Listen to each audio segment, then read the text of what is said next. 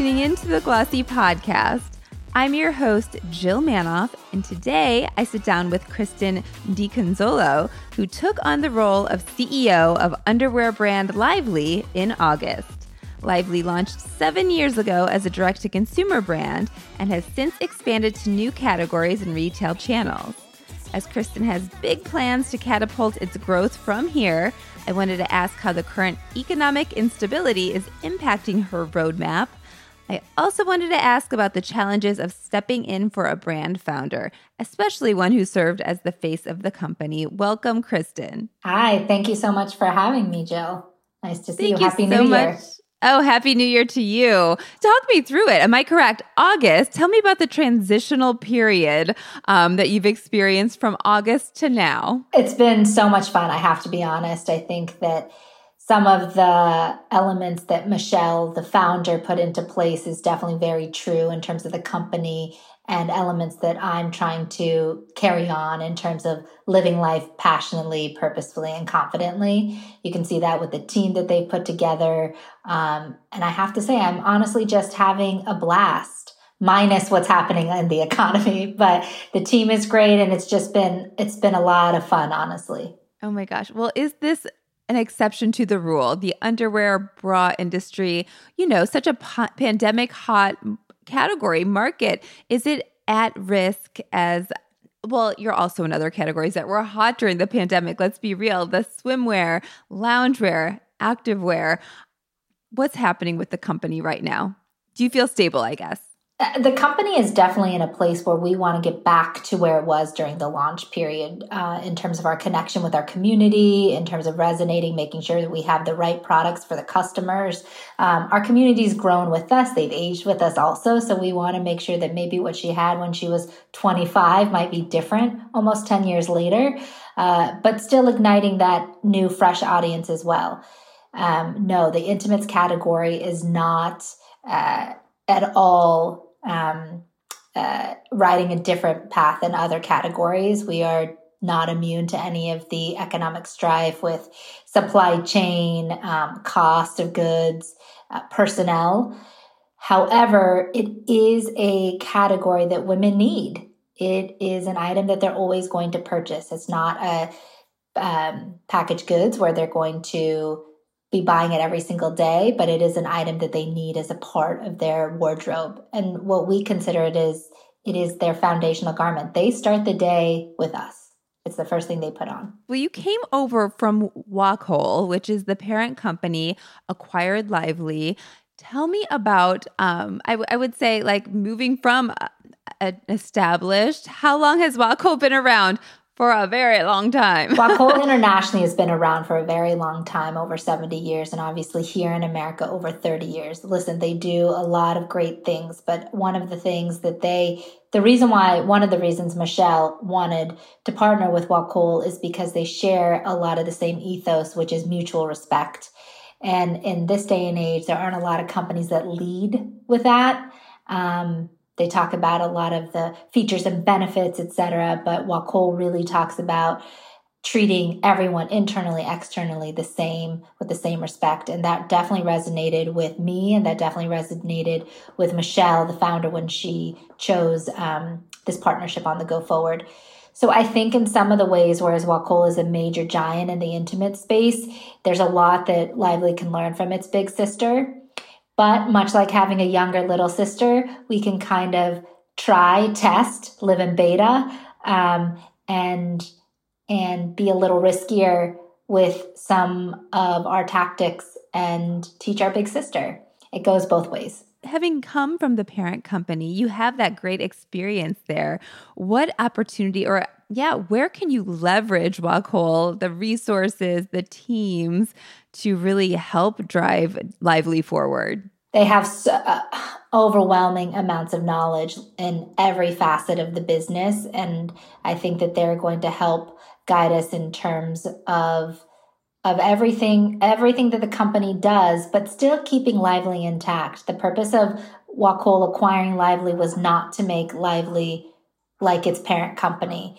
Wacol acquired Lively for the very purpose of the special, unique nature of what Lively brings to the intimate space, which is that connection with the community that you can't make up. It is natural, it's authentic, and it's genuine with who the brand is, who Lively is. Our customers resonated with the product because it was so authentic, and we were creating the product, and we still are creating product with them in mind, with them first.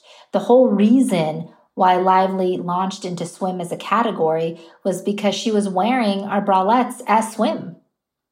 And so we thought this is a great opportunity. She's already wearing our bralettes as swim. Let's try. She's asking. She wants it. And so that's what we're doing. It's the same reason why we're launching into international markets. She's been asking. She's been requesting. So we're going to go into Canada this year. Well, tell me where this conversation is happening, where she's asking these things, where you're fueling that community. Sure. Some of it is very traditional one-on-one conversations that either our CX representatives are having over the phone, email, chat, in-store experiences, of course. But given that it's 2023, a large portion of this conversation is obviously happening via social media across all of our various platforms. We do still very much believe in in-person community events, and we've been having them. We had a ton over the holidays. We continue to have them, and we're taking cues from her on what she's interested in. We're going to have vision board meetings. We had a candle making shop. We had a wreath making session. We had obviously mammogram tests happening in store around Breast Cancer Awareness Month. So whatever she thinks is relevant, she is guiding and directing where our events are going, who our partnership is with, where she may not have access, but we're going to grant her that access. When you say vision board meetings, is this like a personal, like a Pinterest board? Or is this crowdsourcing? You're having them, you're asking them direct questions about the vision from here for Lively. A little bit, but this is more sort of the start of the new year, new you. And so she is going to come into our stores and she's going to decide what she wants for her future. And we're going to give her that talk. I think that obviously around mental health awareness, we're obviously very focused on that with our community, lifting her up to her living her best life, whatever that is in that moment. I think that even me specifically, I'm such a planner. I'm so type A, but everything that happened during COVID, it is what it is, right? There's no scheduling, there's no planning, and we're riding a little more with the times and in the moment as opposed to thinking too far out because, I think not to get too deep, you don't know what tomorrow's going to bring. And I think our customer is thinking that way. That's why she's tapping more into experiences. She's really still thinking about what she wants to do when she leaves her home, because there's still some trepidation in that as well. Tell me what your differentiators are, whether that is the customer who's shopping Lively versus other brands, because, man, this is a crowded space for sure. I think that one of our biggest differentiators is obviously our community, for sure. I know I sounded like a broken record, but I think we're not big box corporation. We are a startup that has grown into quite a good business, but it's definitely with the support of our community and what they're guiding us. We're listening to our customers and that feedback. The other piece of it is when Michelle founded the company, she used this term lingerie. It's fascinating to me that women talk about their periods more than they talk about their bras, which you would think that your period is much more of an intimate conversation than your bras or your underwear.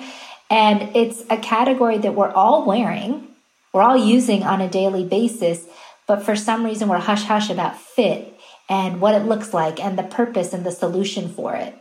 So she created a space called lingerie where it's leisure and it's also lingerie. And I think that it doesn't feel like a bad word, and it doesn't feel so private, and it should be comfortable, and it should be a part, and what you're wearing underneath is going to give you that confidence for the rest of the day.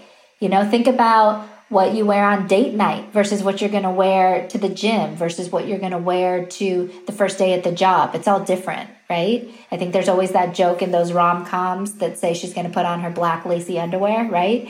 It's part of that whole confidence boosting and what's going to make her feel a certain way. At the end of the day, everything is about feeling emotion and connection. And we just want to give her the upstart to do that. Well, you mentioned Michelle. So the founder is Michelle Cordero Grand. And on your Instagram account, Lively's Instagram account, there's even like a Meet Michelle section or I guess a highlight section. And she's been updating that within the last couple of weeks. Tell me about, like you said, your tight-knit community. I think I read somewhere that she'll be kind of on board for PR purposes through like March. But yeah, is the conversation already happening? Do they know what's coming? Maybe she won't be as accessible or that you are in the role. What do they know? And will there be an announcement of sorts? I think that she's always forever going to be a part of the company. I mean, she's the heart and soul of the brand, very much so. It's like with any other company where the founder leaves or the head of design leaves or whatever, they're still very much a part of who we are. So the relationship with her is still intact. There really hasn't been a need for that conversation because she's still a part of us. She's still a part of our community. Like you said, she's still doing relevant content. She's still making sure she's a part of the day-to-day with her. You know, our emails to our customers are still signed from Michelle, and that's an important piece of who we are in our DNA. So we're definitely not forgetting. We're only evolving. But she's still very much a part of it, and she's still very much a part of the conversations. I think the team's having happy hour with her this week. It's all love. Very fun. Well, tell me about the timeline, I guess, from the time maybe the employees got used to the new setup with Wacol or maybe not. By the time you moved into this role, I'm sure there were concerns there as well. And kind of, again, stepping into that role as in a leadership position, which I've done that as well. I mean, it's not easy, let's be real. But what was your approach and what were the concerns and conversations? I think that the part that people forget is the acquisition happened a couple of years ago. It happened pre-COVID. So some of the marrying up with a parent company took place before I stepped into the role as CEO. So the back end stuff, HR, finance, warehouses, the meat and potatoes happened already. I think part of having someone come over is to ensure that there's an ease within company ethos and making sure that those that worked at Lively were familiar with someone. It is a big change, and they didn't want someone coming in and understanding the identity of both companies, I think was important to the board. Michelle and I partnered really well. I'm not trying to make this sound like a Disney movie, although I don't know if Disney movies have been canceled or not, but I'm not trying to make it sound like a fairy tale of sorts, but we spoke often. We talked a lot about her team. That was the most important part of the transition, obviously. I made it a point to have one-on-ones with every single person in the company so that they could feel that connection with me and I could feel that connection with them and to get to know them as people as opposed to just what's your role in the company and to know what makes them tick. I think that was a big part of it, was the people part. The work and what had to be done was sort of self-evident in terms of getting back to basics, getting back to our community. So I think ensuring the trust both ways. It's not just about the leader.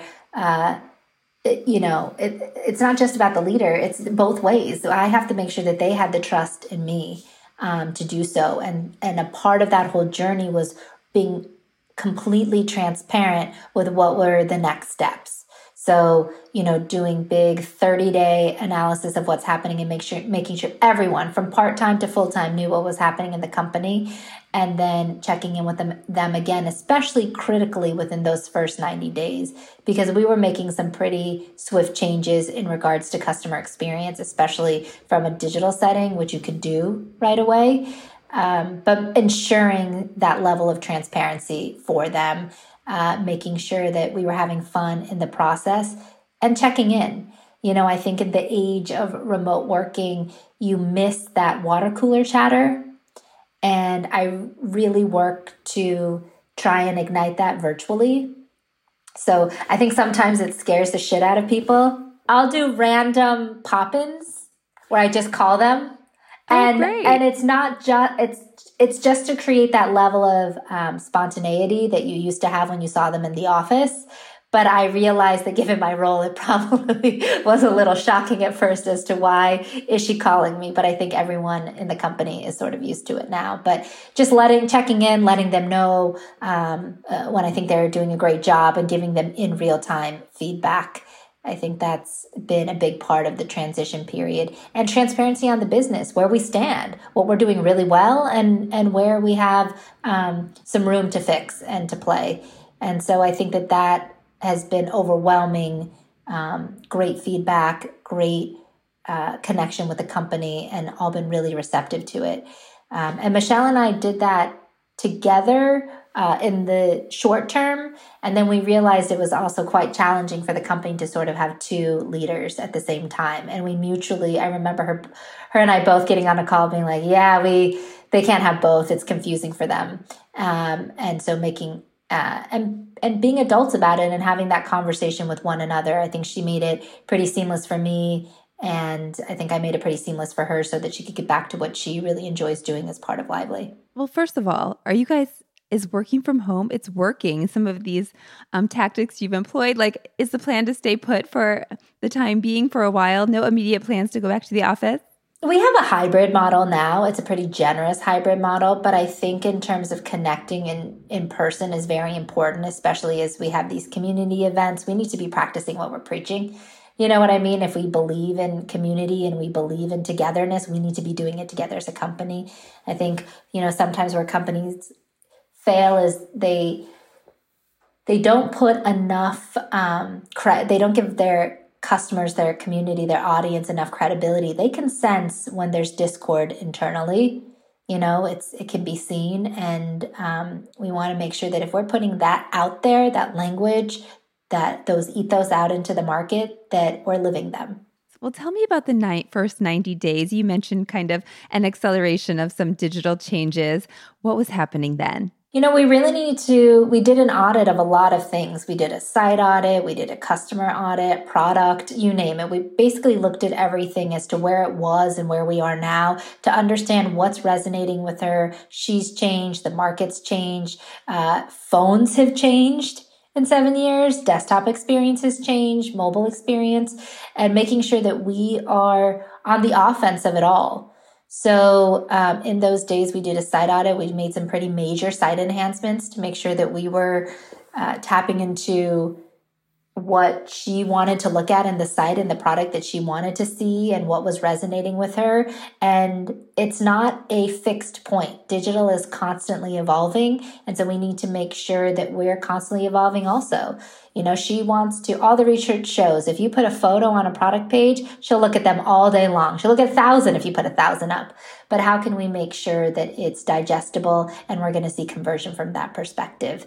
And what content and what videos and features and benefits we're putting out there that really resonates with her. The customer really wants to know the why. Why this for me? Why do I need it? And we need to make that super digestible for her. Sometimes in the intimates business, lots of businesses actually, it's so technical. And she's like, does it feel good? Is it going to give me lift? And am I going to look like, am I going to look like a pinup or what have you? And that's really all she wants to know. Is it comfortable? And we need to make sure that we're giving that to her right away so that when she's seeing it, she understands what's the differentiator. And so that's what we did really quickly in the first 90 days, leaning in on the product that she really likes. We probably overly assorted slightly during the pandemic when she really wanted to be comfortable. But coming out of pandemic, she really wants solutions. And you can see that from the fashion trends. Clothes are getting tighter, clothes are more revealing, and women are becoming they're looking at all their TikToks and they're watching all the hacks. But if you have the right undergarments, you don't need these hacks.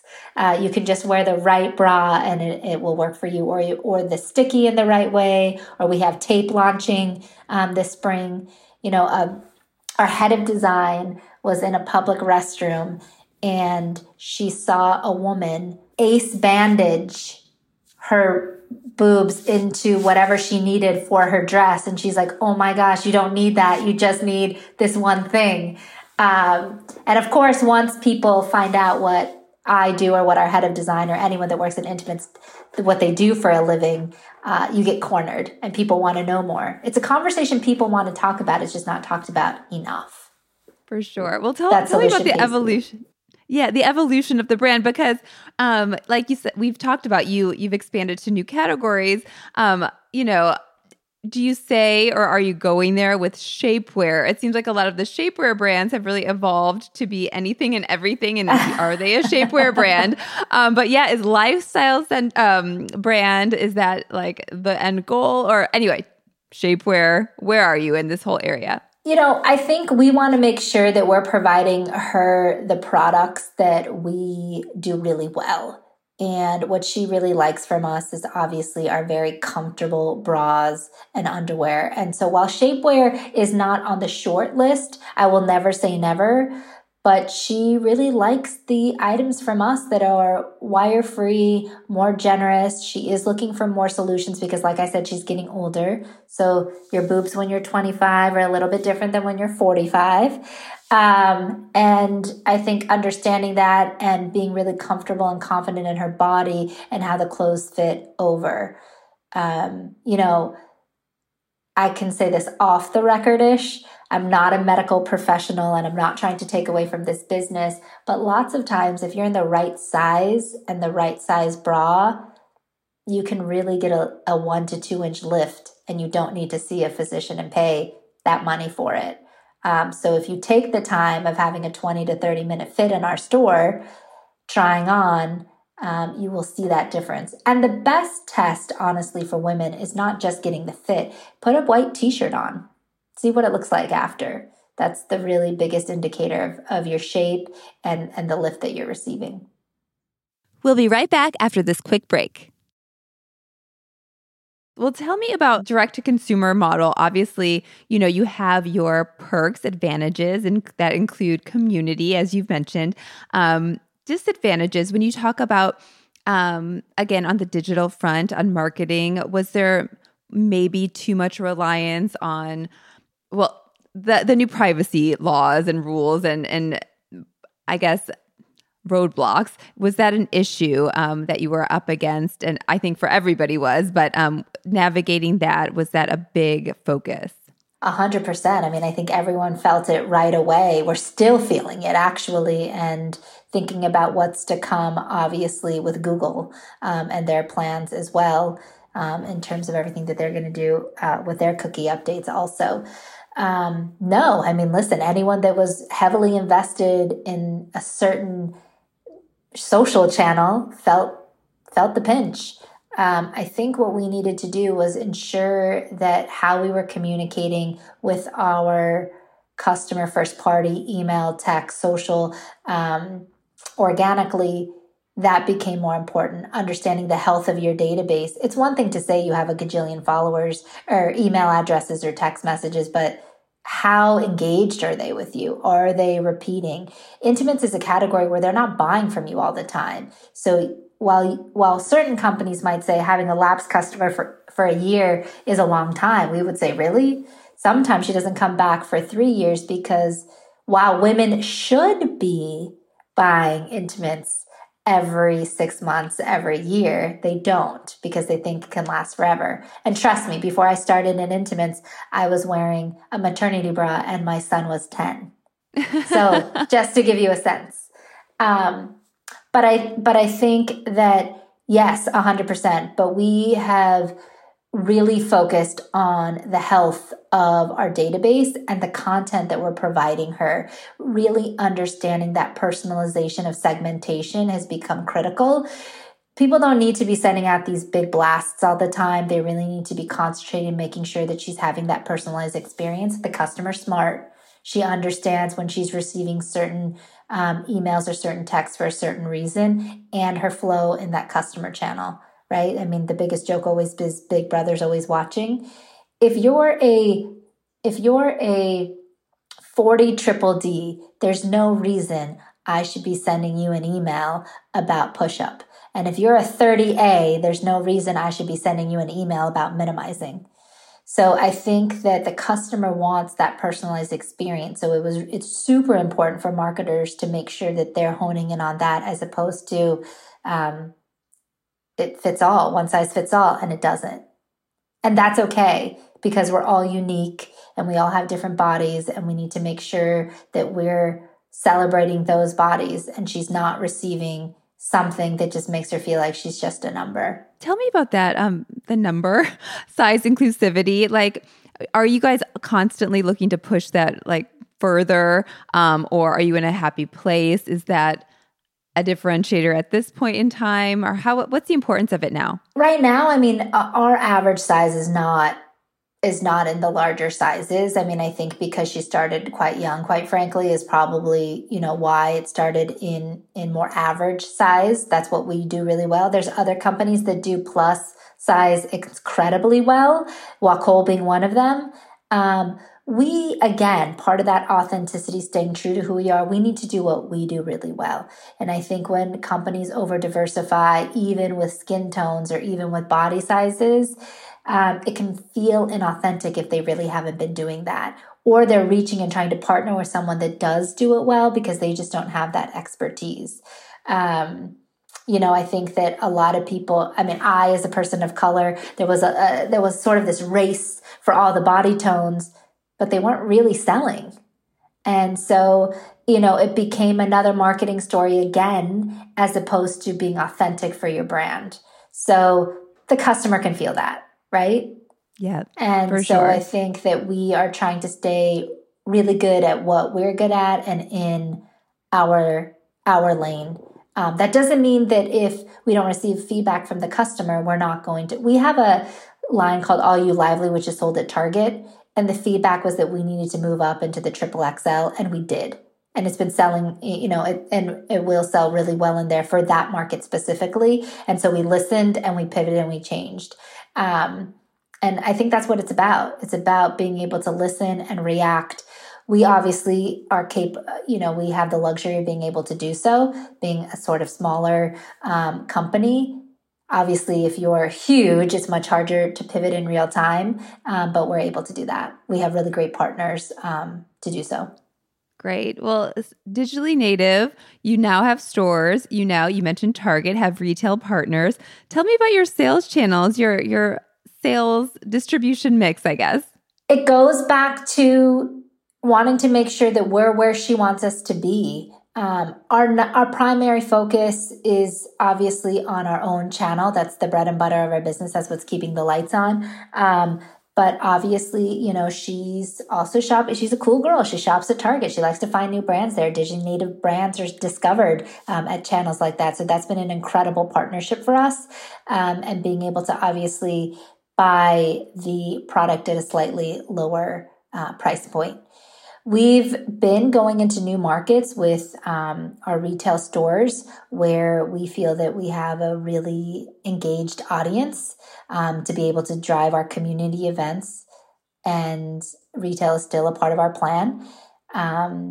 And obviously Amazon. Amazon is where everyone is. And we want to make sure that if she wants the convenience of Amazon, that we're there, but she's still receiving our full branded experience when she goes and visits there, so that there's a differentiator.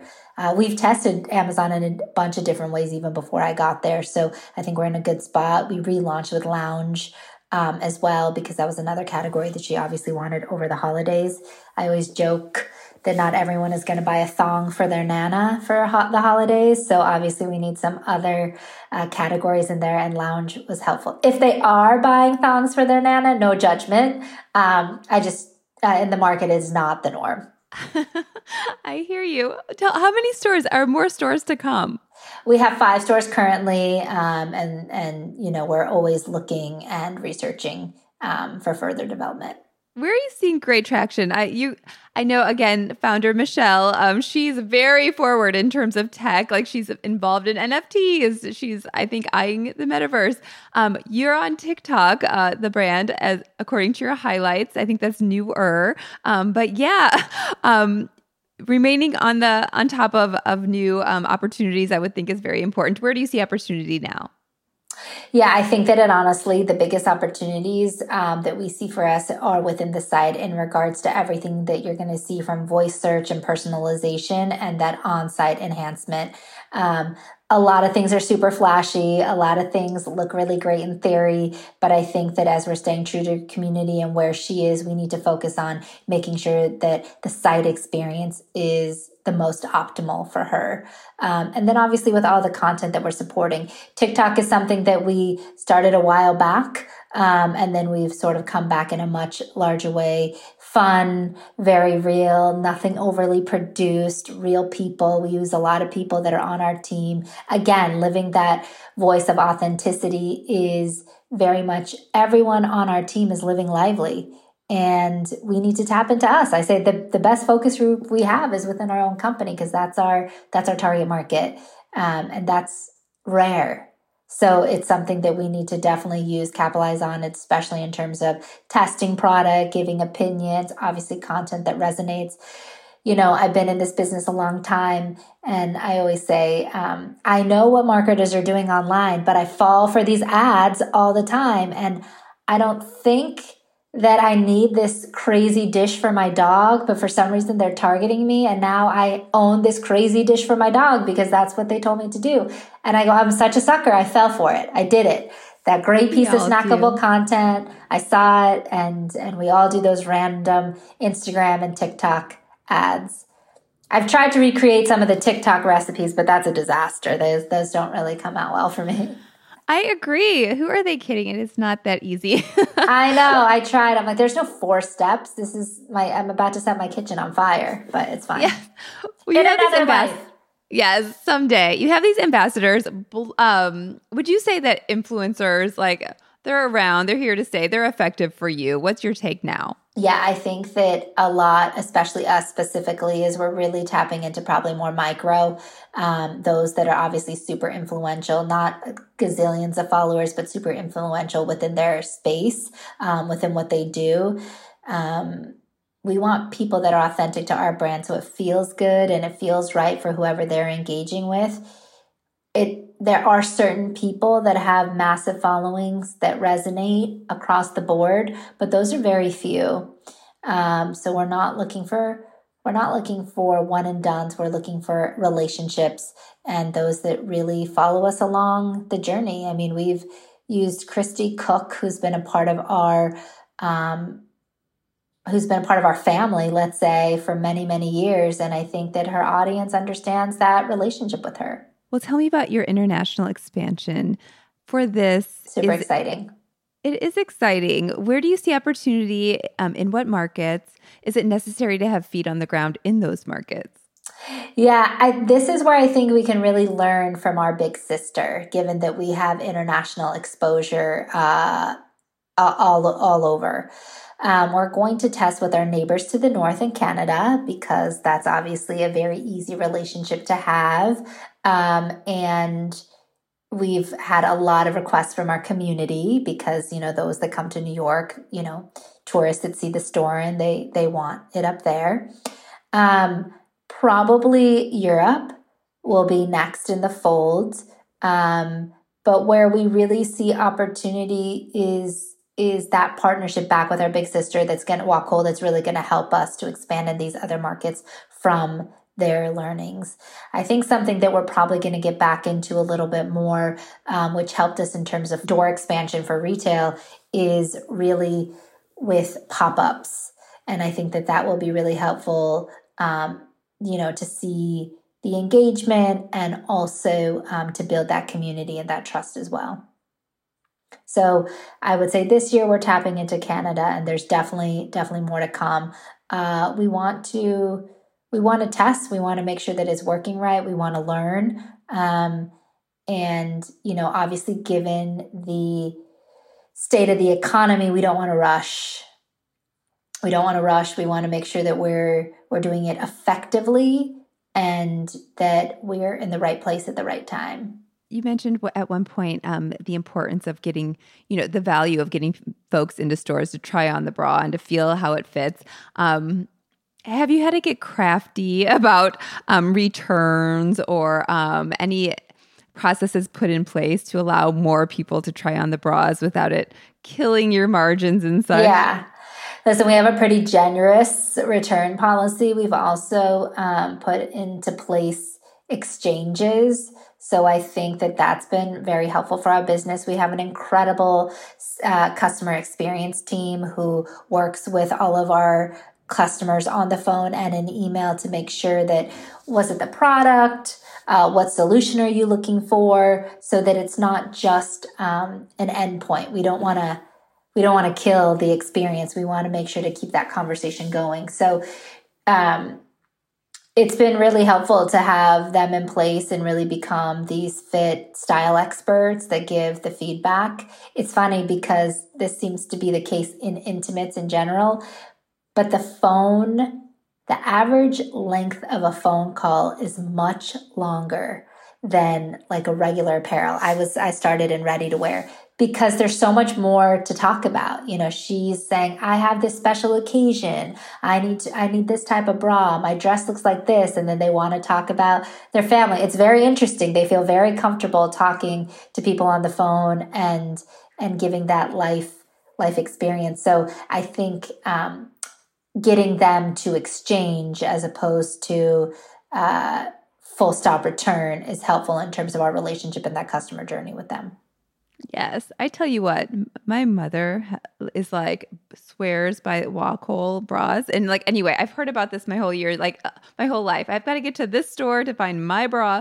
Like, tell me about customer loyalty. I would think once you find your bra, you're in. It fits. Don't think twice. Yeah. I would say that's true. However, your body changes. So you need to be very aware. If that band is getting tighter, it probably means you need a different size. Also, if you're post breastfeeding, the whole shape and everything is different. So you need different types of bras for different occasions. And I think that the more we educate her, listen, when you're younger, it's much easier to be in a more generous fit, super liberal on what things are, bralettes, everything being very loose. But when you get older or you have more tissue, you could be young and have more tissue too, you need more support and you need more solutions. And I think that that's what we have to, trust me, my mother is worn the same bra her whole life. And I have these visions of them hang drying in the laundry room. And I'm always like, you have to tighten your straps. Just tighten your straps every time I see her. And I go, that's what's going to give you the lift. And she's like, all right. But I think that I think that women, much like I feel women are being about shoes and ready to wear, that sometimes the size is a little different, that we're not fixated on a number, you know? And I think that as we're hopefully moving into a more body positive and there's no weight in that women just know that however it fits and however it looks is what's more important. You know, we have all crammed our foot into that shoe to make sure that it works, or have added so many insoles to make a bigger shoe fit. But for some reason with bras, we're fixated on a number, and it just isn't true. Your number should definitely be your number, but plus or minus 5 pounds, you're going to have a swing. So the example I always give is when it's that time of the month, you have your skinny jeans and you have that time of the month jeans, right? Well, you're going to gain weight during that time of the month. So you should have that time of the month bra also. Yes. Oh my gosh. I feel like there's so much education that needs to be done.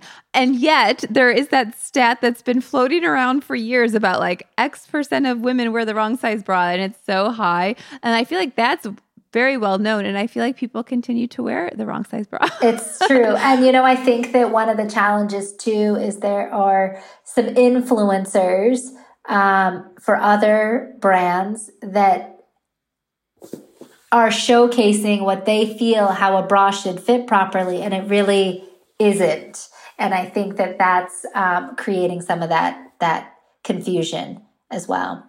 Mariah, who's the head of design at Wacol, she says it's creating fit pollution. And I very much agree with her that if we're not showing them how it really should be worn and they think it should be worn, like one of these swimsuit influencers, it's not the way. Oh my gosh. Coming soon to Glossy, WTF is fit pollution. That's a really interesting story. Yeah. We talk a lot about it. You should have Mariah on from Wacol. I mean, she can really go into that for sure. She's very knowledgeable. So interesting. Well, gosh, 2023, you've mentioned the crazy economic instability, kind of whatever will happen, will happen. Any plans, definite goals for the year that you can share? Yeah, for 2023, I mean, the concentration is really to get back to her, to get back to the community, the customer, and to what we were 7 years ago. It's focusing on the products that we're winning, leaning in on those. That could be color expansion, size expansion of where we think that she wants us to be. There's also going to be user experience on our site that we're going to be leaning into, the personalization, enhanced technology that's going to make her experience easier, better. And then, obviously for us, we wanted to equal higher conversion as well. The other parts of everything is just to make sure that we are spending smartly. Every dollar is going to count this year. Her share of wallet is going to shrink this year. So we want to make sure that we're giving her the why that she needs, understanding what she's going through as well, and to be there and support her also. We want to ensure that we have the best product, best customer service, and that we're doing it smart and transparently to her, and she'll be there across the whole journey. The other part is with data. I mean, listen, we're a digital first company. We have data coming out of our ears, but we want to make sure that it's no longer just about having data. It's how can you use the data smartly to engage. There has to be an action. It can no longer just be data for data's sake. There has to be a reason that we're going to move forward and execute. We have so many smart people within the company that are going to guide us in that right direction and tell us exactly how we need to be using that data. Companies, we're just sitting on too much of it, all of us, and we're doing nothing with it. We're just saying, I think every company, especially every digital native company, has so many reports. But what are we doing with those reports? And the biggest goal is going to be the action items that come out afterwards. We're doing all this, why? And then moving forward. Can you make sense of that in-house? Is it like some outside partners, experts coming in to support that? No, it's definitely all in-house. I mean, we have a super talented group of people, very smart, very engaged, and I think that they're going to help us achieve that next step for sure. It's definitely an exciting time to be there. I think change is always a really good thing for everyone. I have to say, I hope you can see it. I'm pretty monotone, but I'm having a blast. Honestly, I think that it's awesome to be around such an engaged, passionate group of people. It definitely makes my job a lot easier. And then the other really thing about 2023 is making sure that the people within our company feel connected and engaged and developing that plan. I think that a lot of companies don't focus enough on their own people, and that's a really important part of how I lead and manage and making sure that the people component comes first. Well, Kristin, it sounds like the company is in excellent hands. Excited to follow the brand from here. It's so good to chat with you today. Thanks for being here. Thank you so much for having me, and have a great rest of the new year. That's all for this episode. Our theme music is by Otis McDonald. Be sure to give us a rating on Apple Podcasts or wherever you're listening to the Glossy Podcast. See you next week.